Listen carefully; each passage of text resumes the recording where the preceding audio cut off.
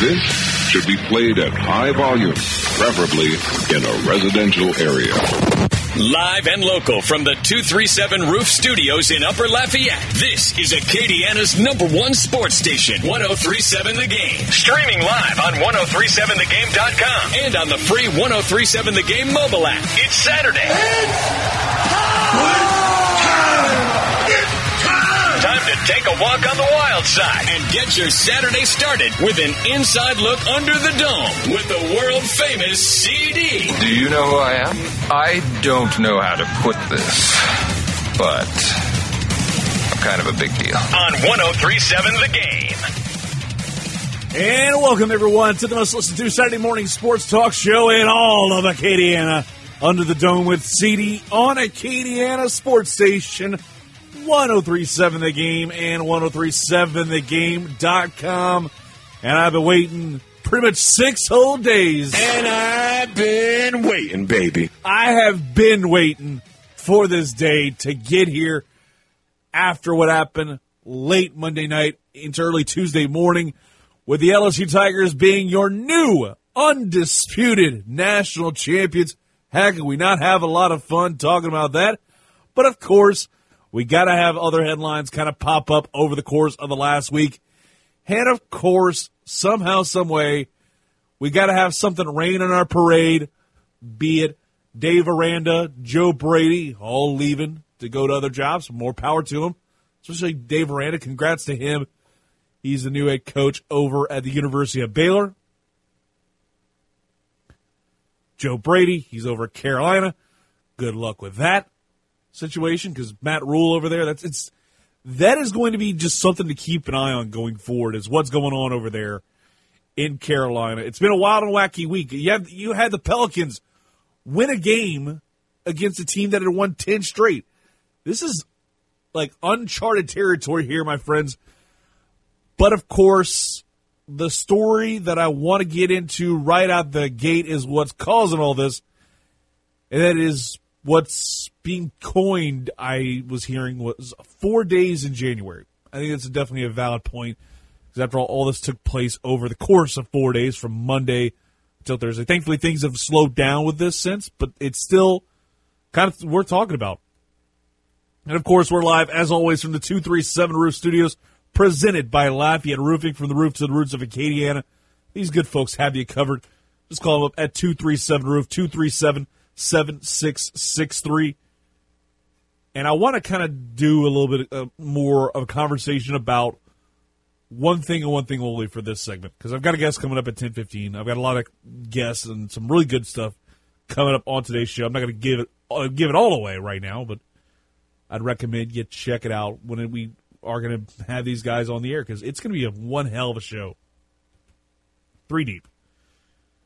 But if you want to call us up, the game hotline is wide open, 337-706-0111. I think you're going to want to get in on this conversation because it's all about the Astros and the World Series. I kind of posed the question to Ben, didn't get quite a 100% answer, but I've explained a little bit more in detail about this. If you didn't hear me talk about this, is the Astros sign-stealing controversy cost A.J. Hinch and Jeff Lunau their jobs, and also cost Alex Cora and Carlos Beltran. I think Alex Cora could very well be banned from baseball altogether, but these other 3 guys, Beltran, Hinch, and Lunau, they definitely have a very slim, if not none, chance of getting back into the league's good graces down the line, simply because of the fact that I think this league is ready to just blacklist them, blackball them, however you want to put it. They're going to be taken to the woodshed and wiped off the face of the baseball earth, like Pete Rose and some other notable players that have since been banned from baseball. But again, I digress. The big thing for me is, without a doubt, that the question I have for you, you can call me up, 337-706-0111, is, was it worth it? Was it worth it to see the Astros win their World Series title with all the cheating and all of the stuff that happened? Of course, we could talk about the different aspects of it. We could talk about the fact that, If you ain't cheating, you ain't trying, in the words of the late great Eddie Guerrero, or in the words of Jesse the Body Ventura, win if you can, lose if you must, but always cheat. Definitely a little bit heelish, if I do say so myself, but you know what?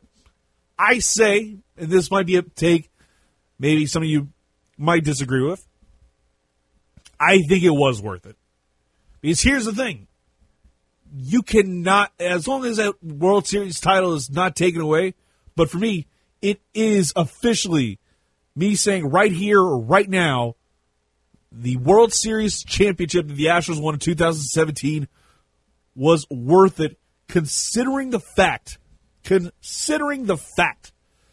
that you won a World Series title for the first time in franchise history, and it was the zenith of everything that you worked for over the last several years of that franchise. You went from the bottom to the top really quickly. Sure, the Astros might wind up being like Icarus. Icarus. I'm flying a little too high to the sun, and then the Angels' wings burnt, and he fell right back down to the ground. You'd be getting too close to the sun. I think that it was worth it. Simply because of the fact that you won a World Series. If you cheated and you got caught and you didn't win anything, then all this was for naught. You did everything the way you wanted to. You pulled it all off perfectly. I love it. So why not go that route? That's what I love about this. The Astros, they deserve to win the World Series. But, of course, there's something about those cheating things that went on. And I was talking with him, a good friend of ours, Alan Michael. May his soul rest in the great city of Pittsburgh. He's not dead, but he's definitely enjoying himself in Pitt, getting ready for the XFL in a few weeks. But he kind of put it best for me, because we were kind of going back and forth on it. And he's like, the worst thing about this is the fact that they did the same stuff that New England did, but they are actually being punished. And I think that's absolutely right. I think it's just the fact that these guys are getting punished. And to me, and maybe you might disagree with this statement as well, but at the end of the day, if you're the Houston Astros and you beat the big dogs, the Boston Red Sox, the New York Yankees, and then you beat the Dodgers, don't you think at the end of the day you feel slighted? You feel not as much liked in this world? You feel like you're just sitting there seeing the Astros do all these great things and beating your big dogs, your big markets. Don't you think that maybe, just maybe, there's a little bit of bias? Don't you think maybe, just maybe, and this might be sour grapes, but it could have been just the fact that they beat the Yankees. It's just the fact that they beat the Yankees, and everybody wants to investigate them because you can't beat the Yankees. You shouldn't beat the Bronx Bombers. The Bronx Bombers should win every single year. But if you're the Houston Astros, you're doing something wrong, even though they did everything right down the line. You saw everything they did over the years, developing the right kind of talent. They got everything done. It is absolutely fantastic. I am just loving what's going on with the Houston Astros franchise right here, right now, because I've enjoyed it for years. I'll still support it, but man, is it tough to say right here, right now, that this franchise's window is still open. I talked about it with Ben. The window's closed to me, and I think it's more because of the fact that you've got JV, Zach Greinke, maybe Lance McCullers, and Zach Greinke needs to be Zach Greinke, not the Zach Greinke we saw after the trade deadline, where we traded for him. It was this big catch, and you just sat there and did nothing. Zach Greinke was a Melvin, and it really hurt the Astros' rotation. Now you don't have Garrett Cole, Bebe, to compliment a guy like JV, who's an absolute legend. And again, I'm just sitting here saying right here, right now, the entire storyline of the Houston Astros, is it worth it? I think so. I think everything that's been building up to this point is absolutely worth it, because guess what? You cheated.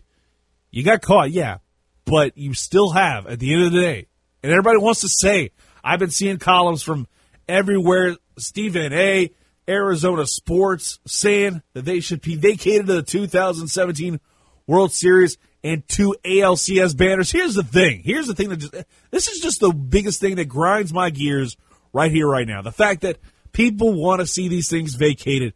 I'm sorry. If you're going to vacate that, you might as well vacate the Saints Super Bowl victory because of the Bountygate scandal that caused Sean Payton to be suspended for an entire year. Thankfully, the Saints didn't fire Sean Payton right after that, like we saw with the Astros and Jim Crane and his tired behind. That frustrated me more than anything, is the fact that they fired Jeff Lunau and A.J. Hinch like an hour after. Have an emergency press conference once everything comes out, and you fire head coach, you fire your manager, and you fire your GM in freaking January. You're putting your team right behind the 8-ball, Jim Crane. I can't wait to hear him all year long.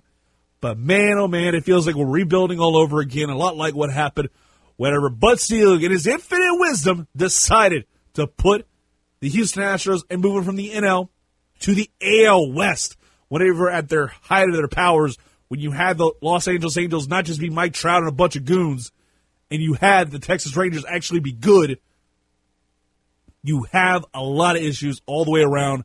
I'm sitting here looking at the Astros, and I'm like, I want to see them succeed.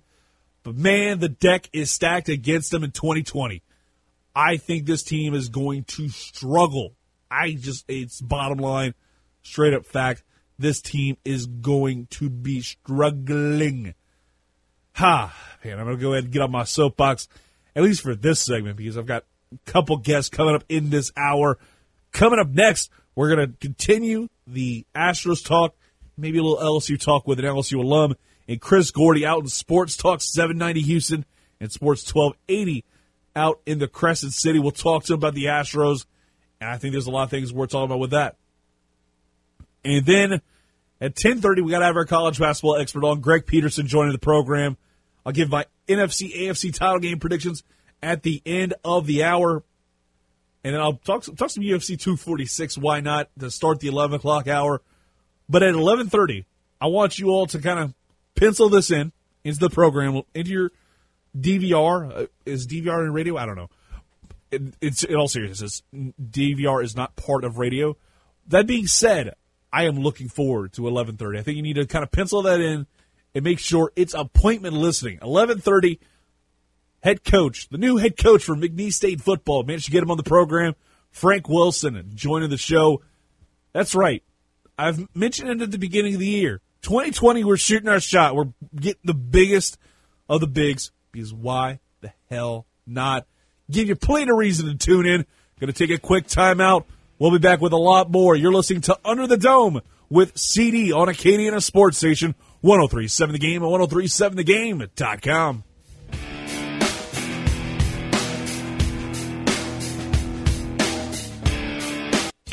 From the preps, I gave it a 10. A 10. To the pros. Kick ass on one. Ready. And everywhere in between.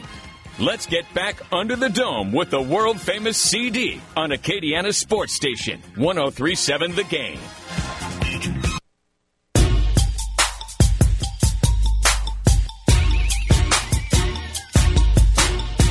Welcome back to Under the Dome with CD on Acadiana Sports Station 103.7 The Game. And let's get out to the game hotline with some quickness, because we got to get our guy. He is a host on Sports Talk 790 in Houston and also on Sports 1280 out in New Orleans. And, of course, we got to talk about what's going on with the Houston Astros. But, man, it's been a wild week for Houston in general with everything going on with the Texans and the Chiefs game last weekend. But, Chris, what's going on, man? Hey, what's going on, man? It's a busy time of the year. It's been a busy time of year, especially you look at what's happened over the last week in the city of Houston. I want to get kind of an overall vibe of what's the overall vibe that you've noticed amongst the Houston sports fan. Well, it's very mixed. I mean, it started with, I think, kind of shock when the punishments came down that Hinch and Luno were going to be suspended for the year. Some people I had been talking to in the know leading up to it, some people said, they thought maybe half a season or maybe half a season for Hinch, a full season for Luno, things like that. And so when it came down that they were both suspended for the whole season, I think most fans were kind of shocked. And then when it went from there to, later in the afternoon, Jim Crane talks to the media and announces he's fired them both. I think a lot of fans were upset, kind of taken aback. I think most fans kind of understand that what they were doing wasn't on the up and up, and they get it. But I think some people kind of, held it against Mr. Crane, kind of saying, look, let these guys serve their punishment and let them come back in a year from their suspensions. It looked like he was just ready to wash his hands of this whole thing and move on, but it's obviously going to have its effect and take its toll on the Astros fan base and their seasons moving forward. Exactly, and it's just crazy to think that this all is happening right now in the month of January, where they fire the head coach, they fire the GM, and you see all the other repercussions with Alex Cora. And I'm going to get to that in a second. With Alex Cora, obviously, at Carlos Beltran on Thursday, but with Alex Cora, in your mind, do you think he could be the one that suffers the most when these punishments get handed out? Because to me, it feels like since he's the ringleader in all this, he could very well be banned from baseball. Yeah, and it seems like, they haven't come down with a full punishment yet for him, but it seems like it's going to move in that direction because he was the one who put this whole system together and facilitated it. So if I had to guess, I would think he's probably going to, face at least a several-year ban, if not a lifetime ban. But it's an interesting thing because the outrage over what happened, right? I mean, I think it's important everybody to kind of take a step back and look at what all happened, right? I mean, because I've been getting some flack from some people saying I'm taking up for the Astros when all I'm saying is just look at actually what they did. Stealing signs has been a part of baseball for decades upon decades in baseball, however you can do it, whether it's the guy on second staring in at the catcher on a sign and sending the message to the bench or to the guys at the box, guys in the dugout peering out and catching signs. I mean, this has been a part of baseball for many, many years. Installing a video equipment, a video camera in the outfield to try to catch those signs and relay them to the batter in the box is the same idea. It's just taking the step forward. And obviously that's outside of the boundaries of the rules of baseball. You don't use technology or a camera to do that. But I think some people are so outraged in calling this cheating, and they knew every pitch. I think that's a step forward, a step over the lines of what actually happened. They didn't know every pitch that was coming. They didn't know, this is going to be a slider, this is going to be a fastball, this is going to be a change-up. Like, all they were signaling was whether, first step was they had to decipher the signs correctly, which is hard enough in itself, because we've heard Justin Verlander come out recently and say he changes up signs as the game goes along. So you have that, and then on top of it, all they were signaling was, it would be a bang if it was an off-speed pitch, and if not, then you were to expect fastball. Well, a lot of times they were wrong on these. If you go back and look at some of the video that's coming out, you watch some of the batters strike out swinging, and so did it give them an added advantage? I don't think so. I mean, at times maybe, but it's not like every time they went up there they knew exactly what pitch was coming, and so that's where I kind of have a problem with all this. Was it cheating? Was it stepping outside the boundary? Sure. But was it outright, the winning the championship is tainted? No, because as we're to understand, the system was only set up for home games. And obviously when you see the video of the games that had happened, and it was midweek games against Seattle or Baltimore where there was nobody in the stands. Go look at the playoff games. It's a loud, rocking atmosphere. You can't hear a thing. So banging on a trash can, whatever the system was, I got a feeling they didn't do it in the playoffs, at least from what I've seen. And obviously, they won a lot of those games on the road that year, and they didn't have a system on the road to relay messages. So for anybody who wants to say the title's tainted, I would back off that claim. But again, rules are rules. If they set up a video camera system, that's obviously, I guess, quote-unquote cheating. But again, to say things are tainted, I don't know if I'd go that far. Talk right now with Chris Gordy, host on Sports Talk 790 in Houston and also Sports 1280 in the Crescent City.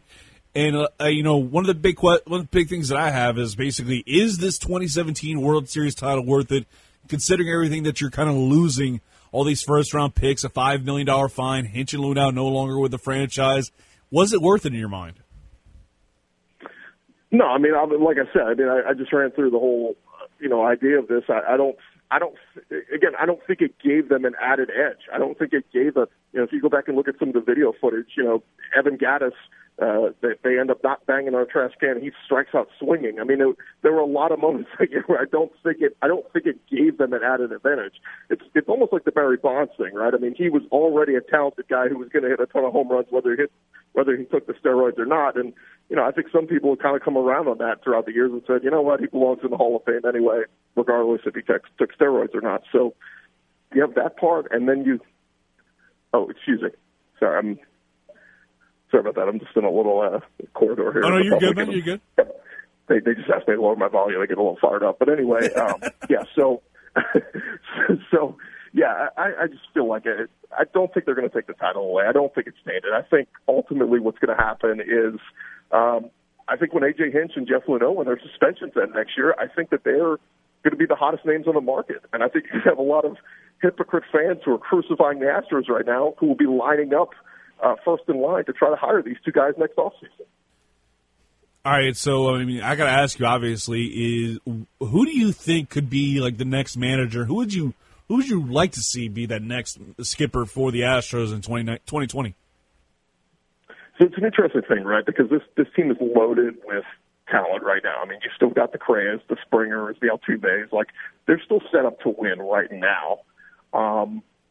Bruce Bochy is a name that makes a lot of sense. Obviously, there's a guy who stepped away from the Giants and won multiple titles there, knows how to manage big league talent, that sort of thing. I think that's the direction they're going to go in, whether it's a Dusty Baker or a Bruce Bochy, one of the old veterans that's been around a long time, because I think with this team, you can't go with the young up-and-coming guy, right? I mean, the guys in that clubhouse may not necessarily respect them and kind of feel like, oh, this guy's just coming in to, try to prove himself or whatever. So that's why I think Jim Crane, he's going to make a decision here real soon. I was interviewing candidates this past week. I think they're going to go with an older, proven veteran guy. And it may not be a long-term thing, but it's maybe what this team needs right now to try to win this year or next year. Chris, before I let you go, obviously, we need to talk about LSU win the national title. As you're an LSU alum, how awesome was it to see LSU win it all amidst everything that was happening on Monday and everything that happened on Sunday as well with the Texans, the way things went for them? Yeah, the LSU win was phenomenal. I mean, that goes without saying. It's just the storybook season that it was when it was. And, I got to be in the locker room right after the game Monday night and interview a lot of the guys. And, I kind of got the vibe that night just interviewing a lot of them, like, oh, a lot of these underclassmen are going to be leaving early, and we're seeing the fallout of that right now. I'm actually surprised guys like Kerry Vincent, Jacoby Stevens decided to come back. But obviously they're losing a haul. And so you lose Dave Aranda, you lose Joe Brady. So Coach Joe's going to have a lot of things to fix this offseason. But look, you win a title, that buys you a couple of years of, maybe quote-unquote rebuilding. If LSU loses 3 or 4 games next year, I don't think anybody's going to be screaming and banging their head against the wall. But, no, it was a phenomenal run that LSU had. And as far as the Texans go, man, they're going to be looking back at that 24-0 lead at the end of the first quarter and wondering, how did we let that get away? How did we blow that opportunity on the road in Kansas City? You knew Patrick Mahomes and company were going to come back and get their offense going, but my goodness, to blow a lead like that, that's going to hurt all offseason. Chris, thanks so much for coming on, man. We'll talk to you down the road. Absolutely. Thanks, guys. All right, that was Chris Gordy. You can follow him on Twitter at Chris Gordy. We'll be back with more after this on Under the Dome. Greg Peterson join the program next.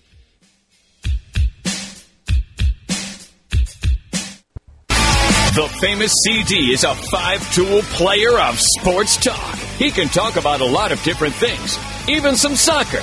You're Manchester United supporters. Sing the Manchester United song. Okay, maybe not soccer. Back to Under the Dome on 103.7 The Game.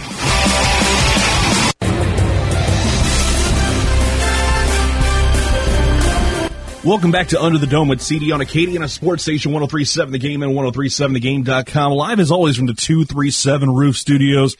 And it's a perfect time to dive into some college basketball, maybe a little bit of football as well, because obviously we got the NFC, AFC title games. We'll save that for later, but right here, right now, we got to get into it. We got to talk about what's causing all this in college basketball. To do that, we go to the Game Hotline. Talk with the guy, Greg Peterson of VSiN, also a big college basketball expert, if there ever was one. Greg, what's going on, brother? I'm doing great. How about you, Clint? I am doing fantastic on a Saturday morning. I'm enjoying it. Especially I've been enjoying a lot of the great basketball that's been on tap over the last few days. I mean, you have Auburn get upset by Alabama. It continues to be probably one of the wildest seasons on record.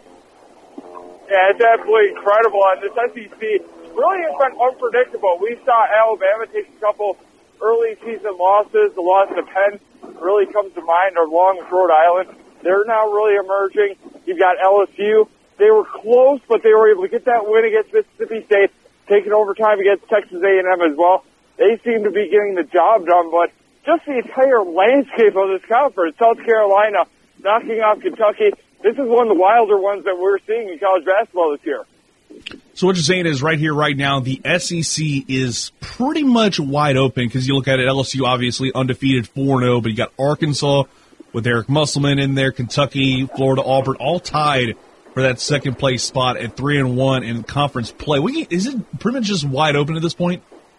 Oh, it absolutely is. I think that the big thing is just trying to get a little bit of consistency with some of these teams. I do like what I'm seeing out of Arkansas because one thing that's standing out to me about Arkansas is the fact that they're able to play on the road, and I think that that's really key because we're seeing it with so many of these SEC teams. They're doing a great job of being able to defend their home floor, but when they hit the road, it's a little bit of an issue. Now, I'm not too concerned about Auburn losing to Alabama. That was just a bad night for Auburn, and Alabama was on their game, obviously. Big rivalry. I guess you could call it hardwood version of the Iron Bowl. I know that some people don't like me calling that, but at the same time, it sort of is what it is. But I do think that what is key for so many of the SEC teams is being able to hit the road, maybe just pull out a couple wins, because I think whoever wins the SEC is probably going to take at least 4 losses, if not 5 in conference. Talk right now with our guy Greg Peterson of VSiN, and man, we were talking about like a conference that's wide open. I think we can agree. I mean, the ACC is looking like one of those kind of conferences as well that looks wide open. I mean, you have Duke right now, not necessarily looking like the Duke team of old with a 79-72 loss on Tuesday night against Clemson. What can you say about the Duke Blue Devils right here, right now, and how much more open the ACC looks? And how about Clemson? Give them a little bit of credit. They wind up sweeping North Carolina and Duke. That is not easy to do now. North Carolina obviously a little bit down, and it looked like Duke was emerging as that number 1 team in the country. So I'm not as concerned because they were missing Wendell Mitchell in that game. I believe Joey Baker was out as well. So they were dealing with some injuries. That could explain a little bit of that loss, but this is really a conference that, like you were saying, much like the SEC, things are wide open. Louisville was a team that was number 1 in the country. They then wind up losing in Madison Square Garden to Texas Tech, a loss that I feel like caught a lot of people by surprise. And I think the big thing with the ACC is just being able to play some good, solid defense in general, because we're noticing a variety of different styles, but the defensive styles seem to be winning out, and that's exactly what Florida State has been able to do, a team that wound up knocking off Louisville on the road about a week and a half ago. And, you know, we're talking about everything that's going on in the ACC. I mean, we got to bring up the Big 12 next week. You got the SEC Big 12 Challenge that LSU is going to be part of. What have you noticed from the Big 12? Which that one seem wide open to you as well? Because I haven't necessarily paid as much attention as maybe you have. What you're noticing in the Big 12, rock fights aplenty. Nobody can throw the ball into the basket. You've got, I believe, either 3 or 4 of the top 10 teams in all of college basketball with regards to fewest points per possession allowed residing in the Big 12. Baylor has looked absolutely amazing. We saw them go on the road last week, knock off Kansas.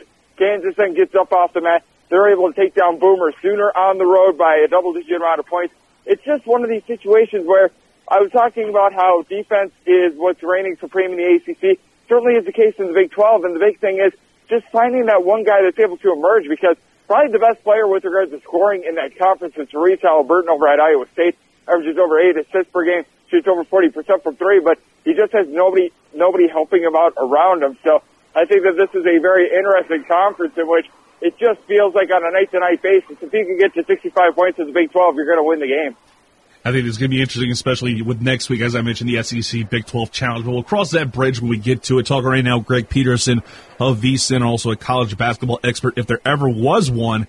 And right here, right now, I saw this pop up yesterday on my Bleacher Report feed, and that was about some of the teams that are on the bubble that you might be surprised at, and they brought up the defending champ UVA and a lot of other programs being on the bubble. Like, do you agree with that? Do you think Virginia's on the bubble at this point?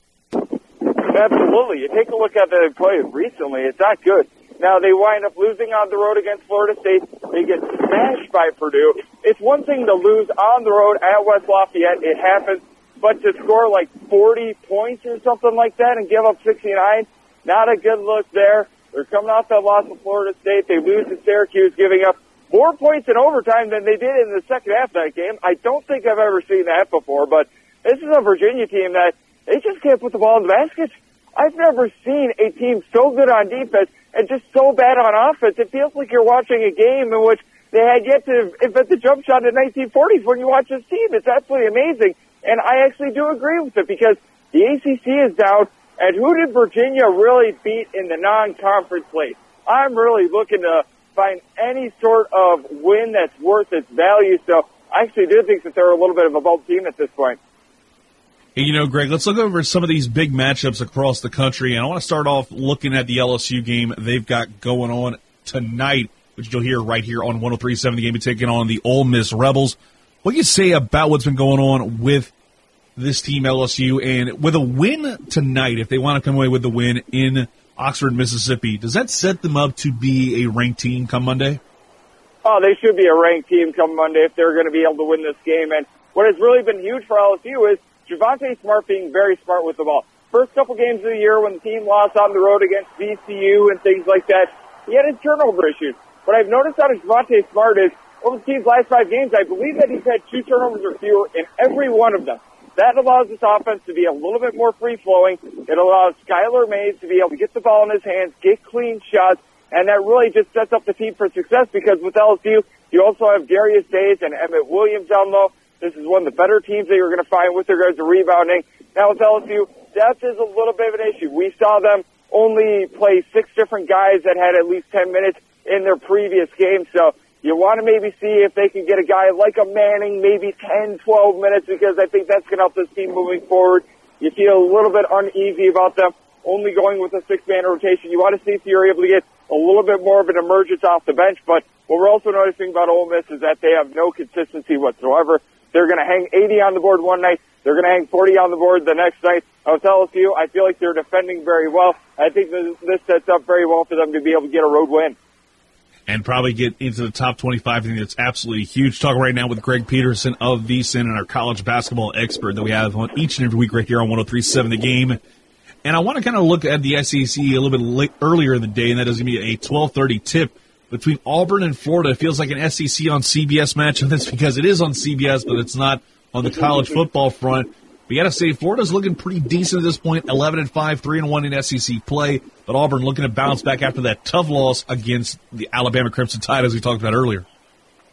Now, with this game on CBS, the big question is, will Pirine be able to run the ball on this very stout Auburn defense? No, I'm kidding, of course. But with that said, with Auburn, I do think that this is a team that can win in a variety of different ways. They just had Murphy's Law hit them against Alabama a few nights ago. And what I do like about this Auburn team is that they have now adapted to a little bit of a new style. Last year, they were one of the top teams in the country with regards to turnovers per possession force.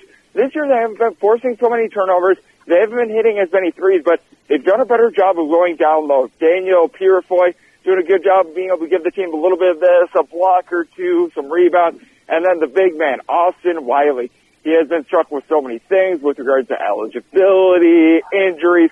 He's emerged for over 9 rebounds per game. He's really come on for this team. You've got a steady Eddie point guard in Javon McCormick, and they're going up against a Florida team that they've been cranking up their offense. Under Coach Mike White, they've really been always a defense-oriented team, but I believe over their last 5 games, they've gotten to at least 70 points in every one of them.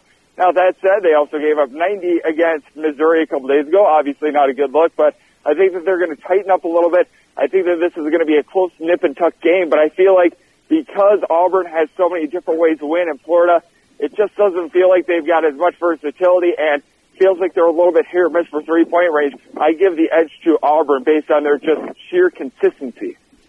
Looking at a group of 5 matchup, I mean, you got to bring up without a doubt the Wichita State-Houston matchup. Wichita State ranks 16th at 15-2. Houston not too far behind, 13-4, 3-1 in the American Athletic Conference. What can you say about this matchup? This is going to be one of the more marquee games to watch if you're a mid-major fan.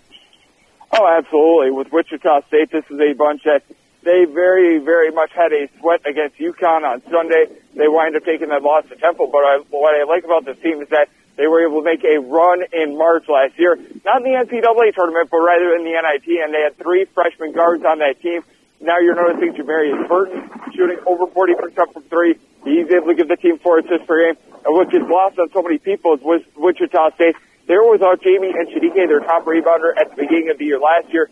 He is now going to be back in the fold. He's been doing a good job for this team. I think that Wichita State is a team that is going to be able to shake off those road woes. They're going to be returning to the Roundhouse, a place that, in my opinion, is one of the most difficult places to win in all of college basketball. Very underrated home court. I think that the Shockers are going to be shocking a lot of people because this team is back despite the fact that they had a little bit of a tough night against Temple. I think that they should be able to get up off the mat and get a nice win in this one. All right, one more for you. I think we need to bring this up, Greg, and that is the only ranked versus ranked matchup. Number 3 Duke taking on number 11 Louisville. This will be a 5 o'clock tip. What can you say about this game? This is probably going to be the game that, if you're a college basketball fan, you need to tune in to watch this one. It is, without a doubt, the marquee game of the week. Totally agree with you. You've got for Louisville 3 guys that can give you 10 rebounds on any given night. Stephen Enoch, along with Jordan Nwora and Dwayne Sutton. With Nwora, guy stands right around 6'7", 6'8", shoots over 40% from 3, and then with Duke, you got so many guys like a Vernon Carey Jr. is able to do a good job down low. And I would argue that this year's Duke team is actually more complete than last year. Last year, you had those top 3 recruits in all of college basketball: R.J. Barrett, Cam Reddish, along with obviously Zion Williamson.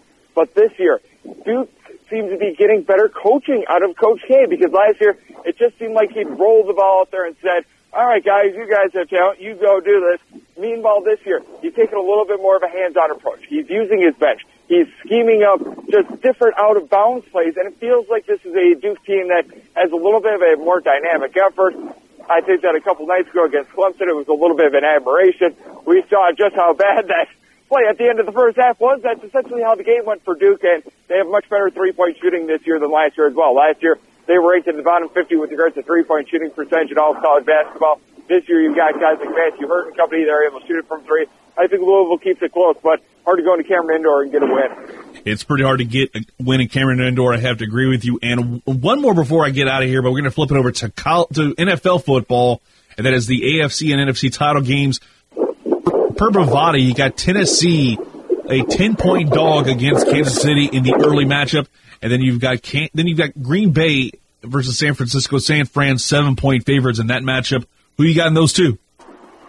I think that it's going to be the San Francisco 49ers coming out in the NFC. They have had the Green Bay Packers number really ever since the beginning of 2010. This is a team that time and time again, Green Bay cannot get past, and I think that the pass rush of Bosa and company is going to be able to get pressure on Aaron Rodgers, who just hasn't been the same quarterback this year. I like Aaron Jones running the ball, but with that San Francisco such a balanced team, Jimmy Garoppolo, just such a cool quarterback, cool customer. I think that he's going to be able to get the 49ers, and I think that they cover that game as well. I think they'll win by 10+. Meanwhile, in the AFC, I think the Kansas City Chiefs are going to be able to win outright, but my big concern is the spread at 10. I think that this might be a couple too many. Last time these two teams played, both were able to get to 30, but I think that this is going to be a lower-scoring game. With the Giants, you've got a great game manager in Ryan Tannehill. He's really been able to emerge for this team. But Derrick Henry, we saw just how special he was in the first two teams' games of the postseason. League's leading rusher for a reason. He has been very dominant. I think that Tennessee is going to slow the game down. They're going to be able to keep it within one possession, but I think that in the end, you're going to get Patrick Mahomes versus Jimmy Garoppolo in the Super Bowl. That sounds like a lot of fun. Greg, thanks so much for coming on, my man. We'll talk to you next week. Always a pleasure, Clint. Thank you. All right, that was Greg Peterson. You can follow him on Twitter at @GUnit_81. And we're going to go ahead and take a quick timeout. We'll be back with a whole lot more. You're listening to Under the Dome with CD on Acadiana Sports Station 103.7 The Game.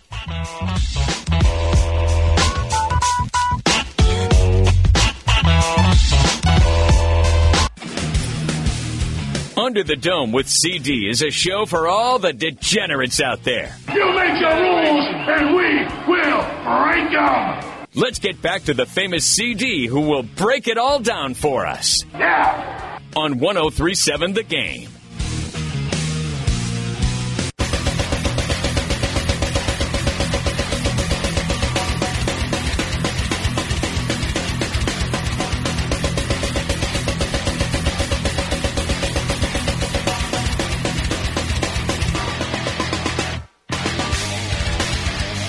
Welcome back to Under the Dome with CD on Acadiana Sports Station 103.7 The Game and 103.7thegame.com. Live from the 237 Roof Studios and getting that weekend kick started off the right way. And without a doubt in my mind, I wouldn't have it any other way. Hopefully, you're enjoying what we got for you here on a wonderful Saturday morning. And right about now, it's time to kind of give you an idea of what I think about this weekend's football matchups, namely the AFC and NFC title games. Last week, I did a lot better.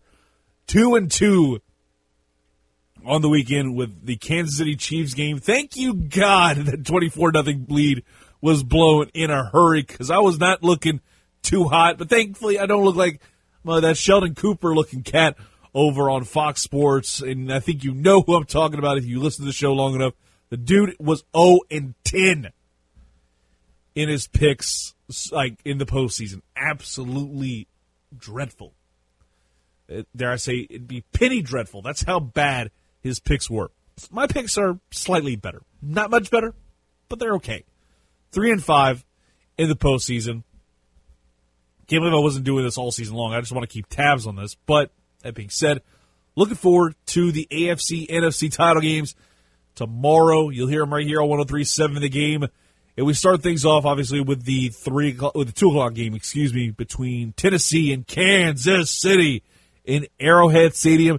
The Tennessee Titans, a Cinderella of the NFL playoffs, the darlings, with them knocking off the big dog in New England with relative ease at that. It was definitely, score doesn't tell you the full story in that one, but that was an absolutely amazing performance for the Tennessee Titans. I'll give them credit where credit is due. They did everything right in that matchup, and it was nothing short of spectacular to see what was going on with that franchise and get it done.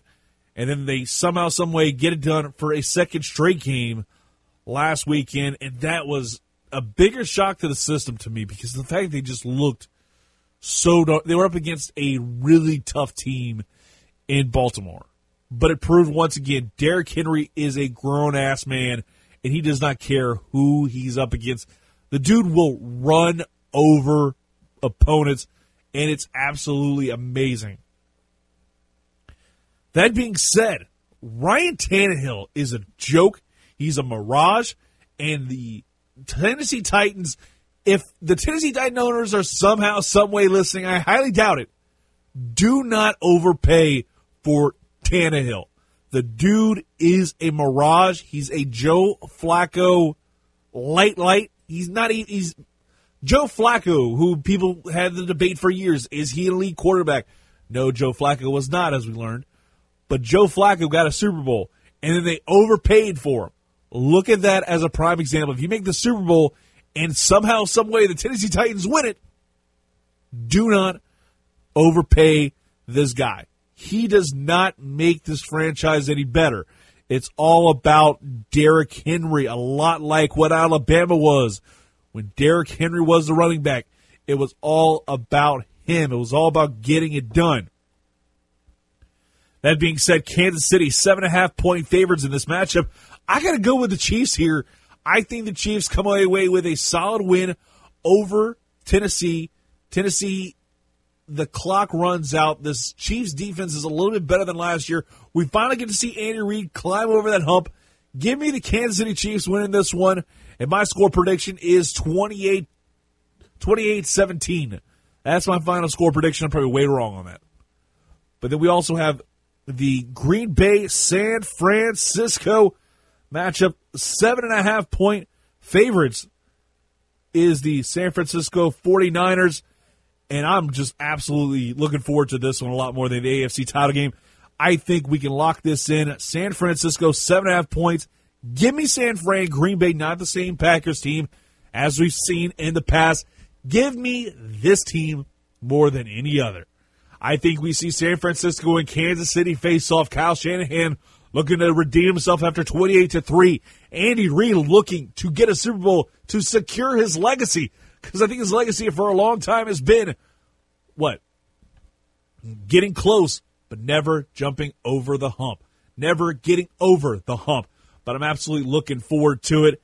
And we're about done with the 10 o'clock hour. Hour number 2 coming up in just a little bit.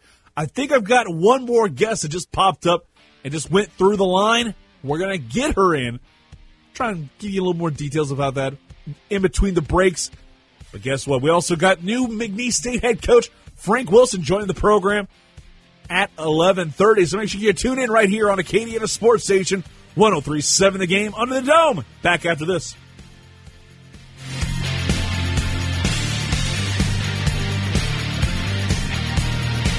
This should be played at high volume, preferably in a residential area. Live and local from the 237 Roof Studios in Upper Lafayette, this is Acadiana's #1 sports station, 103.7 The Game. Streaming live on 1037thegame.com and on the free 1037 The Game mobile app. It's Saturday. Time to take a walk on the wild side and get your Saturday started with an inside look under the dome with the world-famous CD. Do you know who I am? I don't know how to put this, but I'm kind of a big deal. On 1037 The Game. Welcome back to Under the Dome with CD. Hour number 2 is now underway, and I am absolutely fired up, looking forward to it, especially because of the fact that we just locked in one more guest, managing to roll 4 deep on the program. That was kind of the plan from Jump Street, but just sometimes things just don't necessarily work out the way you plan. You try and get in touch with a guest to join the show.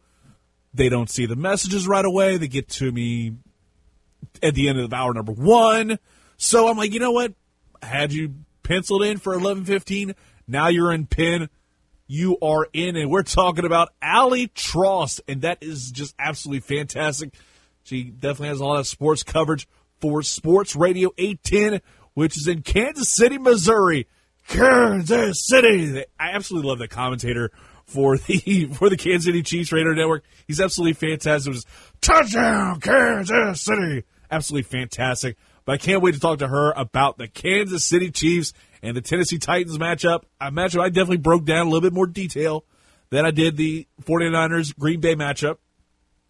But I think, at least with the Tennessee game, there's a chance for an upset.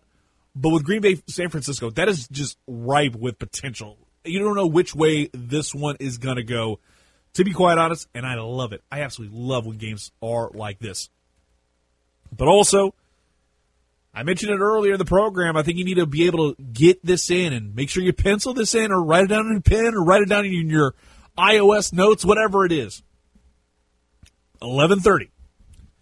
Have it on the new McNeese football head coach, Frank Wilson. The new head coach for the McNeese Cowboys, the Cowpokes. There's a new sheriff in town. I think it's absolutely huge to have a guy like that. And also add the fact you got guys like Billy Napier, Willie Fritz, and Skip Holtz. I almost said Lou Holtz. Lou Holtz hasn't coached in years, thankfully.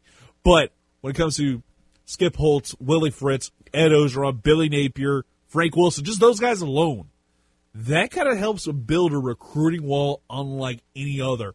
Because Coach O talks about all the time, keeping the Louisiana boys in Louisiana. And he has kind of built this relationship and built these like borderlines with these head coaches. He's helped that out a lot over the years. I think it's absolutely huge to have that in place at this point in time. It's just amazing to see what's going on with not just LSU, but the entire state of Louisiana. It's something we can just talk about for a long, long time. And just thinking about it is absolutely outstanding. But, there's other things we're talking about. Of course, we've talked a lot about the Astros. Was it worth it? And I think it was. I'm not going to go into the full details about it because I want to try and get to some other stuff. Of course, we can talk about LSU. I'll probably talk about them at the end of the show because I've got some pointed thoughts about that. And also, I got some thoughts about something going on tonight. And it's weird because I've talked about it many a time on Ben's show, on this show, is the fight game. And this weekend is a big fight weekend. You got a double main event you got Holly Holm and Raquel Pennington. That should be one heck of a fight. And then you've got Conor McGregor and Donald Cowboy Cerrone. Your main event, Conor McGregor for the first time in almost 2 years. The Cat's back in the UFC octagon. I almost said the ring. He's back in the UFC octagon, and I cannot wait for it. So I'm going to get to my thoughts on that matchup for a little bit before we have on Alec Tross at 11:15, 11:30. We got him, Frank Wilson, new McNeese State head coach, listening for that one. But when it comes to the Conor McGregor Cowboy Cerrone matchup, I think there's not a doubt in my mind that Conor McGregor's rest equals rust. It's an old saying, especially when it comes to the fight game. UFC, MMA, even pro wrestling. If you've seen The Undertaker wrestle in the last couple of years, you know rest equals rust with him. Also, it doesn't help matters. That dude's like well over 50, and he still wrestles the same way. That being said, Cowboy Cerrone has every chance to do something that would probably hurt the UFC in a big way and cause a lot of damage to the PR and cause a lot of damage to the potential. And that is knocking Conor McGregor out of the UFC. Because of the fact that UFC loves to have this guy, he is a box office draw. Sure, most people don't like him. Trust me, I'm not the biggest fan of him either.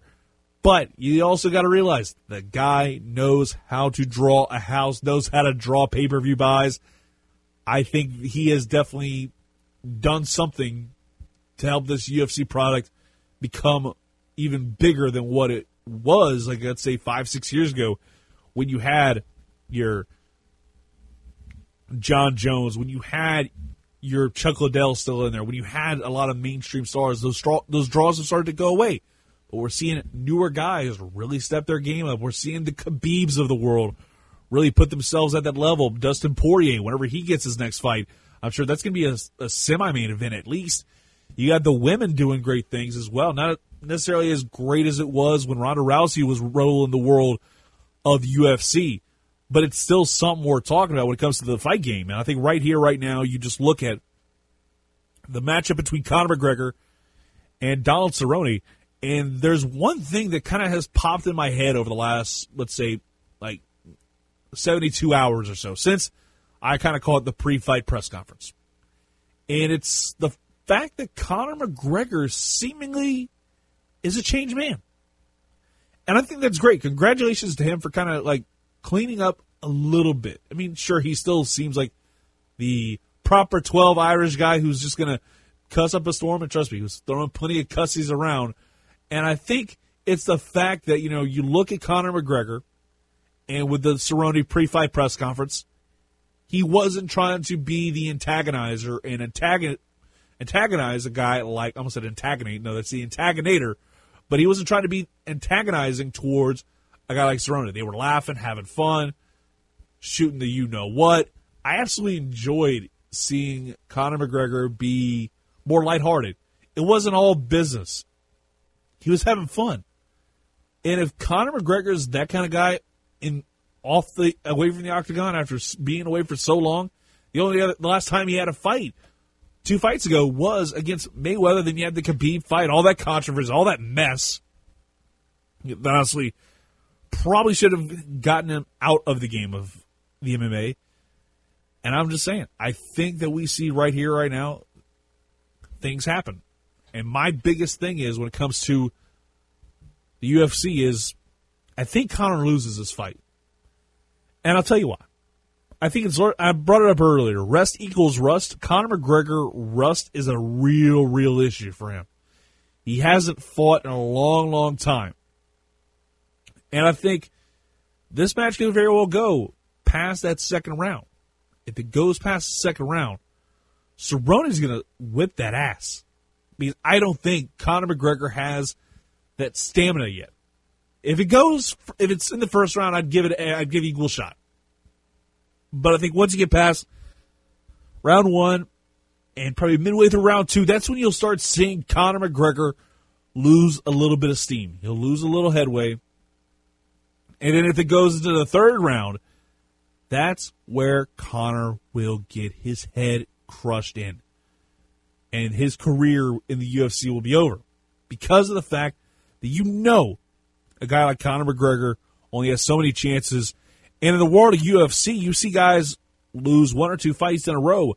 And not only are they down into the prelims, there's a very well a chance they could be off the card forever, because I think Dana White knows whenever a guy just does not have it anymore, or in the case of, Phil Brooks, CM Punk, whenever he was in the UFC, he realized he didn't have it at all, and it was more just a kind of trying to draw.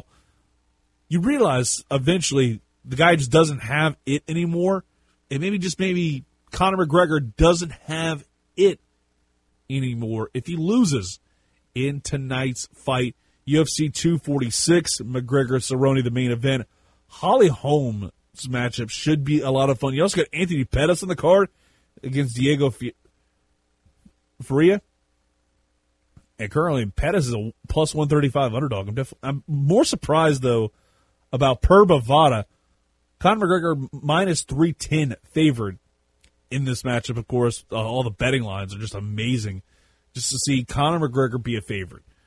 And, me and Jordy talked about it. Me and him disagree on a lot of things. I think this was the biggest thing I disagreed with him, and the first time in a long while, is the fact that Conor McGregor, the fix is not in. The fix cannot be in. And what's up about a rematch? I'm sorry. Cowboy Cerrone and Conor McGregor isn't a rematch-worthy matchup. If Conor wins, he's going on to face Khabib. It's going to be Khabib-Conor 2. That's what people want, and I know that's what Dana wants to see. I think that's going to be the big money fight. That's going to be the big draw. Everybody's going to be looking forward to it. I know I sure am. Hopefully, you're getting ready to enjoy a great UFC fight, and also just a great weekend in general when you've got the UFC Championship Sunday. It's a great weekend, and you really don't have a whole lot of gap between, anything of note. I think I talked about it with Greg. I think LSU is going to be a lot of fun tonight when they take on Ole Miss. They're going to want to probably rolling over the Ole Miss Rebels. But I think the fact that they win on Saturday, they have every single chance of becoming a ranked team. And that's exactly what you want to see. That's what you want. We're going to go ahead and take a quick timeout, and when we come back, we're going to bring it up to a whole nother level. Allie Charles joining the program, talking a little Kansas City Chiefs. And then at 11:30, Frank Wilson, the new McNeese State Cowboys head coach, the new sheriff in town. We're going to talk to him about that and a whole heck of a lot more. So keep it tuned in. Going to take a quick timeout, and we'll talk Chiefs next on Acadiana Sports Station, 103.7 The Game and 103.7thegame.com.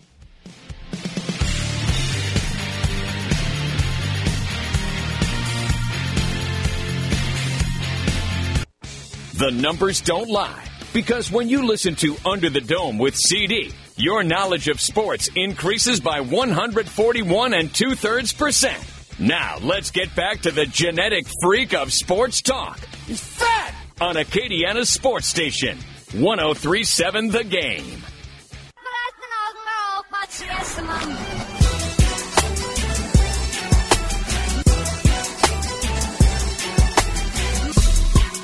Welcome back to Under the Dome with CD right here on Acadiana Sports Station, 103.7 The Game and 103.7thegame.com, live from the 237 Roof Studios. And, we got to go out. We rep at Casey Mo, and we got to get out to the place that runs the world of the AFC right about now. And that is Kansas City. Talk with Allie Trost. She is part of Sports Radio 810 out in Kansas City. She's also a freelance reporter, host, MC. We'll get to something really cool that she's doing, but we'll talk about that in a little bit. Right now, though, she's on the game hotline. Excuse me, she's on the game hotline. Allie, how's it going? Going well. I mean, it's a great time to be in Kansas City. I was just kind of reflecting earlier. This is only my second year covering the Chiefs specifically, and what a great 2 years, right? I mean, hosting the AFC Championship game for 2 straight years isn't really something you see unless you're up in New England. So really exciting times, and you can just feel the energy in the city. It seems like just the perfect time to go to Kansas City to see everything that's going on with that franchise, and the Chiefs just setting up perfectly at this point in time. Like, what's the biggest concern for you in tomorrow afternoon's matchup? Because I think everybody's just looking at Derrick Henry, but is there anything else that concerns you? Yeah, I mean, it's funny because it almost feels too good to be true, right?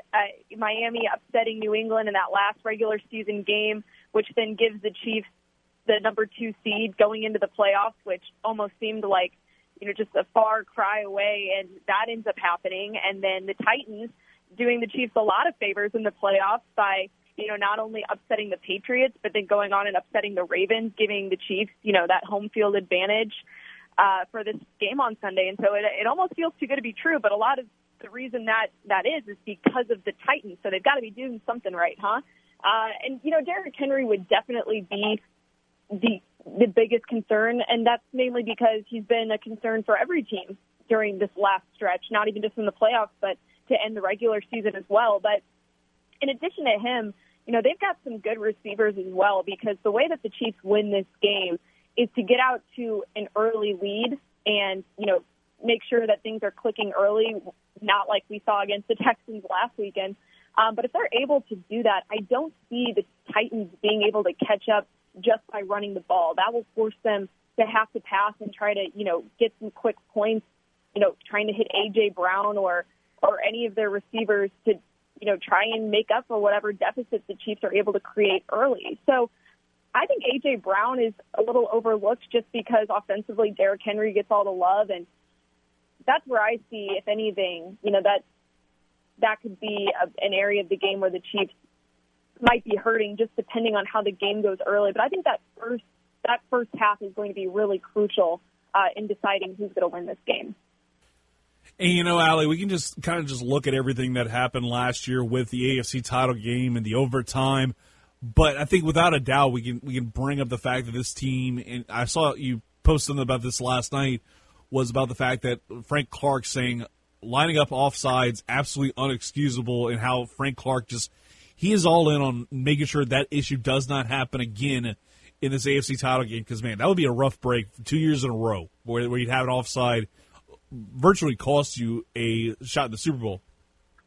Yeah, and the thing that's so unfortunate, too, and what everybody forgets, is that Charvarius Ward, the cornerback for the Chiefs, had just picked off Tom Brady in the Super Bowl, or in the AFC Championship game, which then would have taken them to the Super Bowl. And Charvarius Ward talked about it.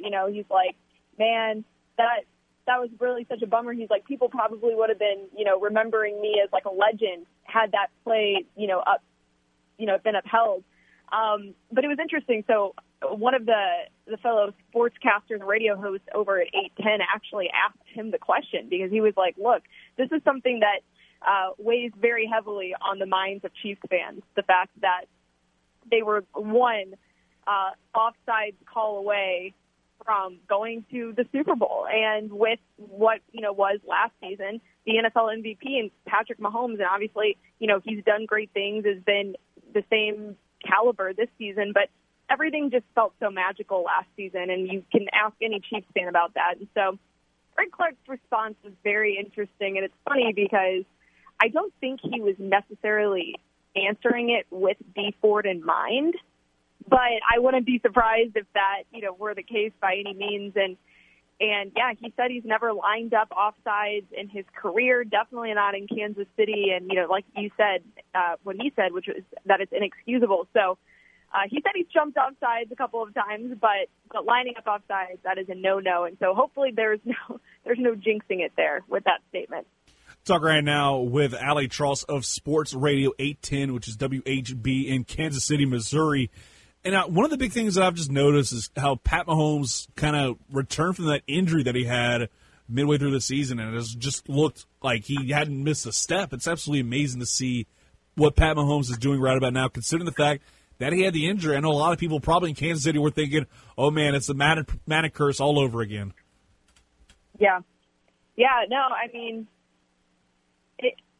in Kansas City, for whatever reason, that no one wants to believe that it is good as it feels.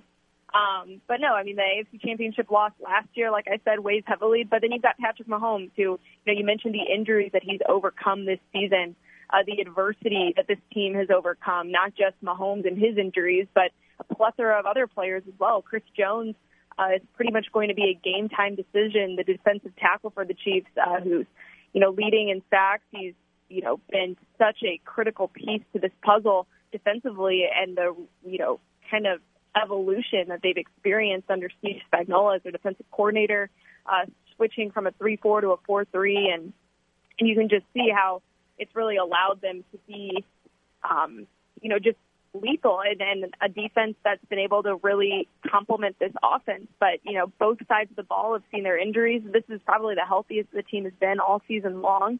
And that's still with Travis Kelce, who's dealing with a little tweak to his knee. And then you've got Chris Jones dealing with the calf injury. And so the hope is that both of them will be healthy on Sunday.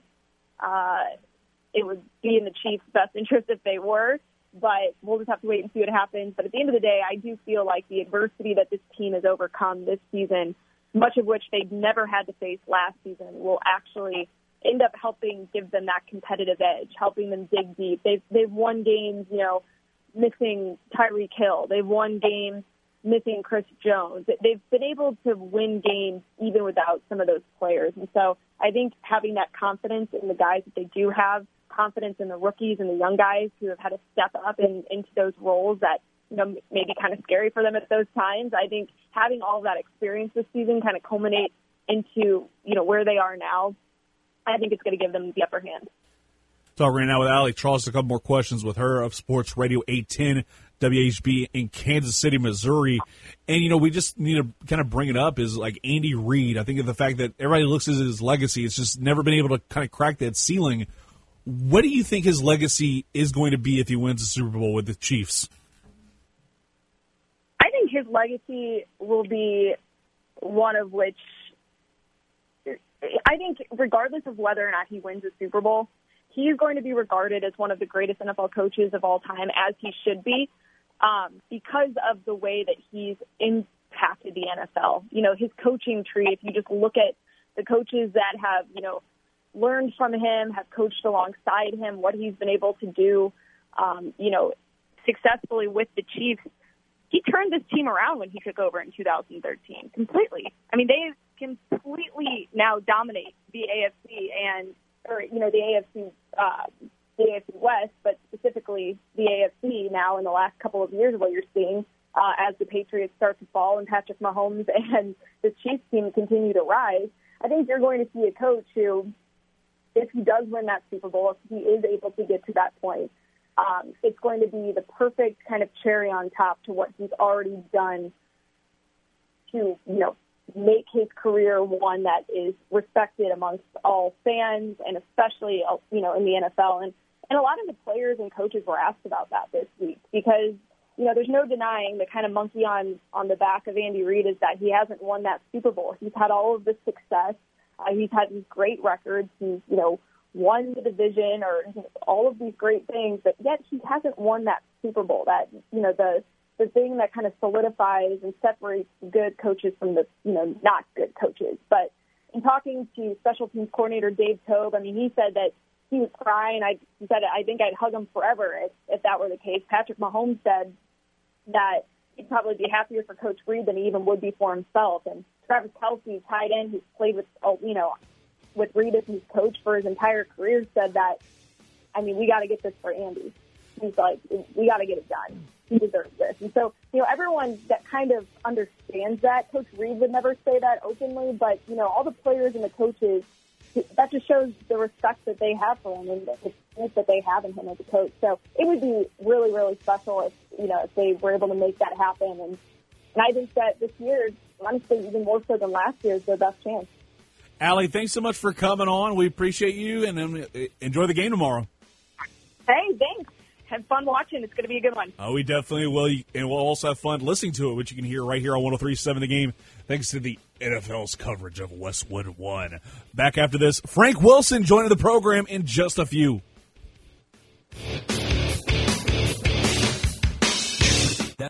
Most sports radio shows go up to 10 on the amp.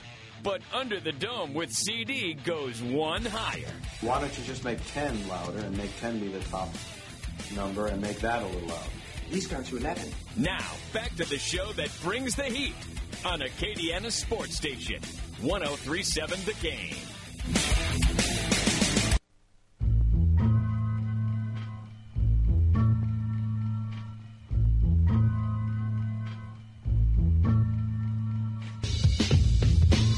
Welcome back to Under the Dome with CD on Acadiana Sports Station, 103.7 The Game and 103.7thegame.com live, as always, from the 237 Roof Studios. And now we go to the Arco Equipment Hotline. We got a very, very special guest right now on the Game Hotline. That is a former LSU assistant coach, also recruiting coordinator for the Tigers. Previously had a stop at UTSA, but now I would say the new sheriff in town when it comes to the McNeese State Cowboys. We're talking about head coach Frank Wilson. He's joined the program right now on the Game Hotline. Coach, how's it going? It's going well, Clint. Thanks for having me. I appreciate you taking time out of the busy schedule because, man, I can about imagine you've been kind of rolling since coming from San Antonio to Lake Charles, back in Louisiana. What's it feel like right now for you? Well, it's a whirlwind opportunity to sit down this morning and start recruiting our current team, those guys that are on this campus, and looking forward to next week to go out and start pursuing those young men as we work toward National Signing Day, and at the same time getting our staff sorted out. And you got to think. Sorry, go ahead. No, so it was just a busy day, busy weeks to go. Busy weeks to go, and you got to think about it. It's definitely kind of you're working almost double overtime when it comes down to it, just trying to hustle to get things done ahead of the National Signing Day. I mean, obviously they had the early signing period, but now you got National Signing Day coming up in a few weeks' time, and McNeese State having to kind of scramble under pressure after head coach Sterling Gilbert left to be the offensive coordinator at Syracuse. What's it like for you as a recruiter to have to kind of hurry up and try and go no huddle, if you will, and come up with a recruiting class? We take our time with it, so we're not. We're not sporadic. We're not desperate where we're just taking people to be taking them on signing day. National Signing Day in February will be the first day that you can sign. It won't be the last. We'll work diligently, and as we continue to look at our personnel, our current roster, and fulfilling our needs, certainly there are guys that were on our previous board at our previous university and places we've come from, but at the same time, and there were guys that were already identified here at McNeese that we also evaluating. But we'll take all that in consideration and take our time and do it right. Not to be so much just fast, but do it right. Now, regardless of that, time is still of the essence, and ideally we'd have it completed. But we may not sign the entire class on National Signing Day purposefully to make sure we get it right. Talk right now with new McNeese State head coach Frank Wilson on the Game Hotline. And my next question is, without a doubt, like just looking at the world of recruiting and how it is. You were at UTSA and you were recruiting largely Louisiana, Texas area. But what's the big difference for you whenever you're recruiting at UTSA versus what you're going to be doing now in McNeese, where you've got a lot of your inroads in the state of Louisiana? We were in this state pretty heavy. There's probably about 6 guys that did not sign at the early signing period that we're going to continue to pursue. So a lot of our inroads were here in the state of Louisiana as well as Texas. And there are a couple of guys in the state of Texas and this, Beaumont, Houston area, which are areas that we think will continue to effectively recruit up and down the I-10 corridor. But the student athlete doesn't change. The style of play, the size-speed ratio, the things that we look for from a program type stays very much consistent in what we were doing. We won't compromise that. We're going after the best and the brightest that we think fit the things that we're going to ask them to do. It's amazing just to see everything that's been going on in the state of Louisiana and football in general. I talked about a while back with Tim Rebo, the Nicholls State head coach. So I want to get your thoughts on it. It's definitely probably the best year of football in the college ranks. I'd say the pro ranks as well. Mind you, the Saints didn't make the Super Bowl. But at the end of the day, you got to look at everything that's been going on across the state of Louisiana. How huge is it to kind of be part of the state of Louisiana, how much the football world is starting to kind of zero in on what's going on in the Bayou? Oh, it's a beautiful thing. You looked in bowl season and you saw, Tulane playing for a game. You saw Louisiana Tech playing for a game. You saw, of course, LSU playing for the national championship. You saw very competitive play throughout the entire Southland Conference with our state schools. Our high schools are playing at a tremendous high level. It's a wonderful time to be in the boot, to be in Louisiana. The Saints fell a little short, but, everybody still recognized it as being one of the premier organizations in all of the NFL with the play of Drew Brees and the style that our beloved Saints play with. And so it's an honor to come back home and be a part of such a tradition of quality football and such fertile recruiting and football opportunity. Talk right now with new McNeese State football head coach Frank Wilson, and you got the call. Like, what was that like? Like, how quickly were you just like immediately yes when it comes to coming back to Louisiana, where a lot of the inroads, especially in the New Orleans area, we know how well you did well over there with LSU as a recruiting coordinator. Like, how quickly did you just like say yes on the phone? Well, it didn't happen on the phone. I wasn't offered the job over the phone. I had a couple of interviews by phone, then by Skype, and then the reality is that I had to come here to Lake Charles and earn it. I had to come get the job. It was a coveted job that had a tremendous amount of people that applied for it, and I was one of many, and just extremely grateful and fortunate that I was able to come out and be able to be chosen to be a part of such a prestigious family, a prestigious tradition of a football program. When you look at all that McNeese State University have done over the years, I was elated. I was just super excited and humble, and certainly very grateful for this opportunity.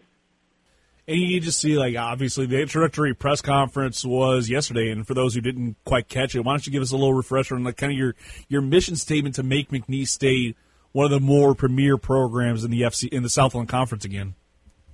It's vastly different from where I just left. When I took over at UTSA, the program had been around 5 years. And so we were trying to find an identity, establish a brand, had just recently become a part of Conference USA, and all those things that come with being a program of great tradition and play quality football and have a city and a student body that embraces it was something that we were developing in. And we left it better than we found it and got to that point. It's different here. There's been tradition for a long time. A long time ago, we were winning Independence Bowl championships. We have coaches that have coached as well as anyone in this conference. We have played more playoff games than anybody in this conference. We have won more regular season game conference championships more than anyone in this conference. We've had more all-conference players than anyone in this conference. And so it was vastly different because the tradition is here. You don't necessarily have to establish it. We'd like to re-establish it and wake it back up, and just honored to be a part of the giants of coaches that have gone through here over the years, the Coach Kieslers of the world, et cetera, and what Matt Viator did and Tommy Tate did and those before them as well, in winning at a very high level. And we're going to just try to get back to our winning ways. That's McNeese football. Talk right now with head coach Frank Wilson, new McNeese State head coach. And you brought up reestablishing things. You'll be starting off the season against the Louisiana Raging Cajuns.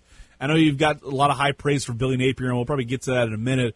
But when it comes to like reestablishing, I think one of the big things a lot of people are talking about is potentially reestablishing the rivalry between the Cajuns and the Cowboys. Maybe not an every year matchup, but at least once every 3 years. I think these two programs should be facing off on a regular basis.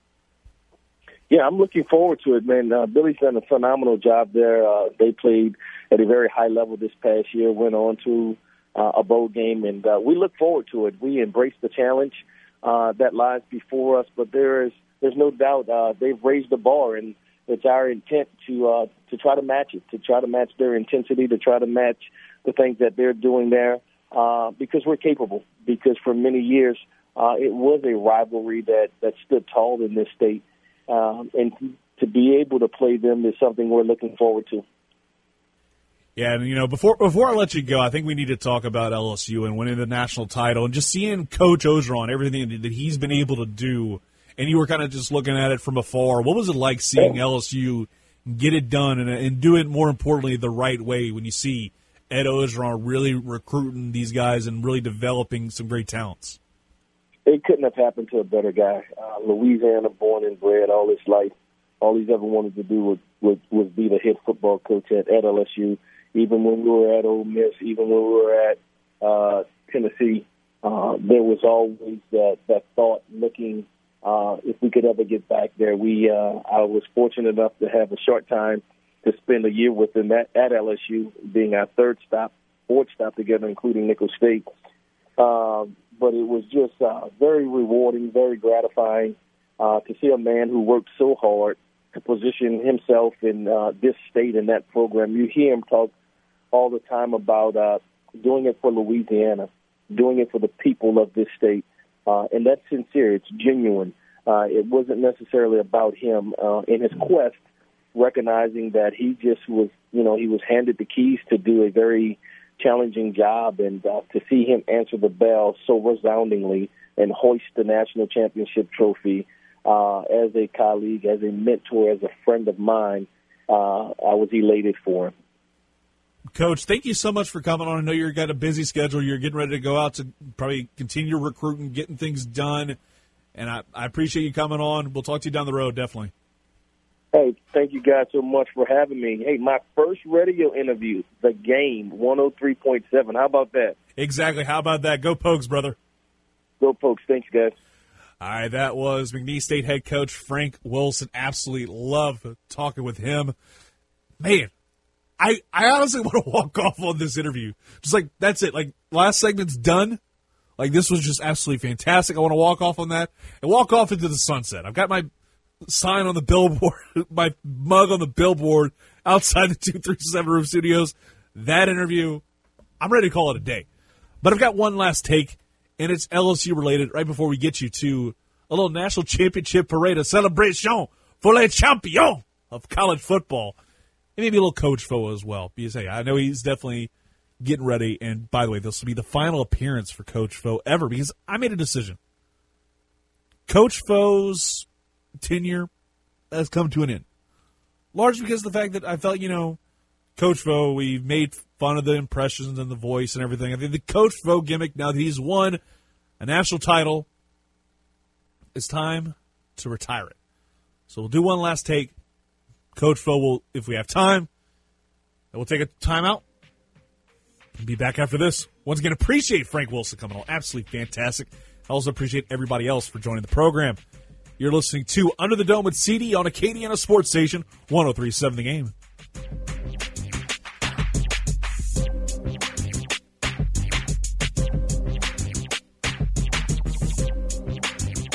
Every time CD takes the mic is like a box of chocolates. You never know what you're going to get. Now let's get back to Under the Dome with CD on Acadiana Sports Station, 103.7 The Game.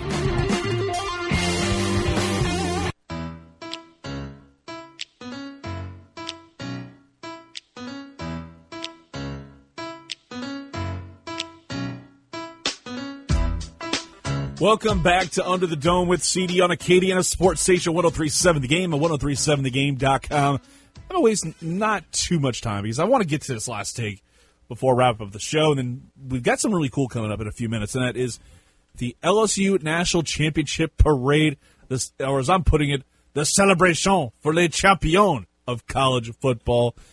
And we're talking about the LSU Tigers. Maybe not a bit of the bubbly, but definitely well worth the time to check out. Going to be coming up.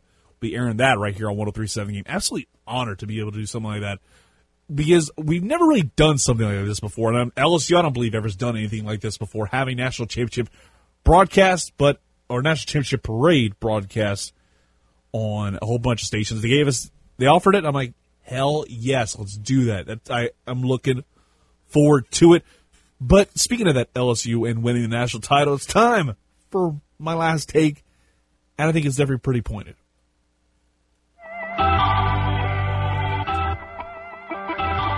Just before we close up shop here on 103.7 The Game, the famous CD is looking to fire off one more take before dropping the mic. Is it going to be a hot one, or is it going to be the one that he'd like to take back 6 months down the road? Let's listen in and find out. Enjoy the moment, LSU football fan. Enjoy this moment right now. Enjoy it. Bottom line, I think that LSU fans need to realize these moments don't count too often. I think they're starting to realize that. Maybe it's the sky is falling Chicken Little type moment for him, but without a doubt in my mind, LSU fans know to enjoy this moment because it doesn't come too often, and when it does, it's an amazing feeling. It's an absolutely amazing moment in time to talk about the Tigers winning a national title and doing it for the first time since 2008. 2012 was the last time they were a national title.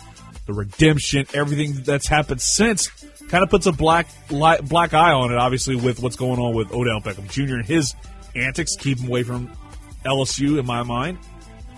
And more importantly, with Joe Brady, Dave Aranda leaving, 9 underclassmen bailing, it could be happening sooner rather than later.